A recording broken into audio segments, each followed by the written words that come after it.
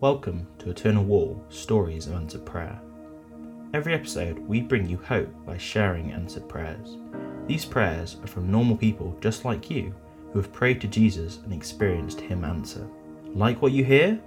You'll be able to find thousands and thousands of similar stories when you visit the landmark in 2022, because every brick on Eternal Wall will link to a specific answered prayer.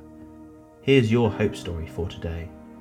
In January 2018, I was diagnosed with a brain tumour.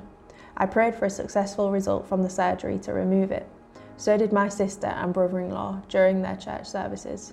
Our prayers were answered. Although the tumour was 6 centimetres wide, it was completely removed. I haven't had to have any more treatment, now just an annual MRI. I'm so thankful that I can see and enjoy my new grandchildren. Find out more about this incredible project by searching Eternal Wall UK on social media. We'd love you to be part of our hope movement too. Join us to make hope visible by sharing your own answered prayer at eternalwall.org.uk/testimony.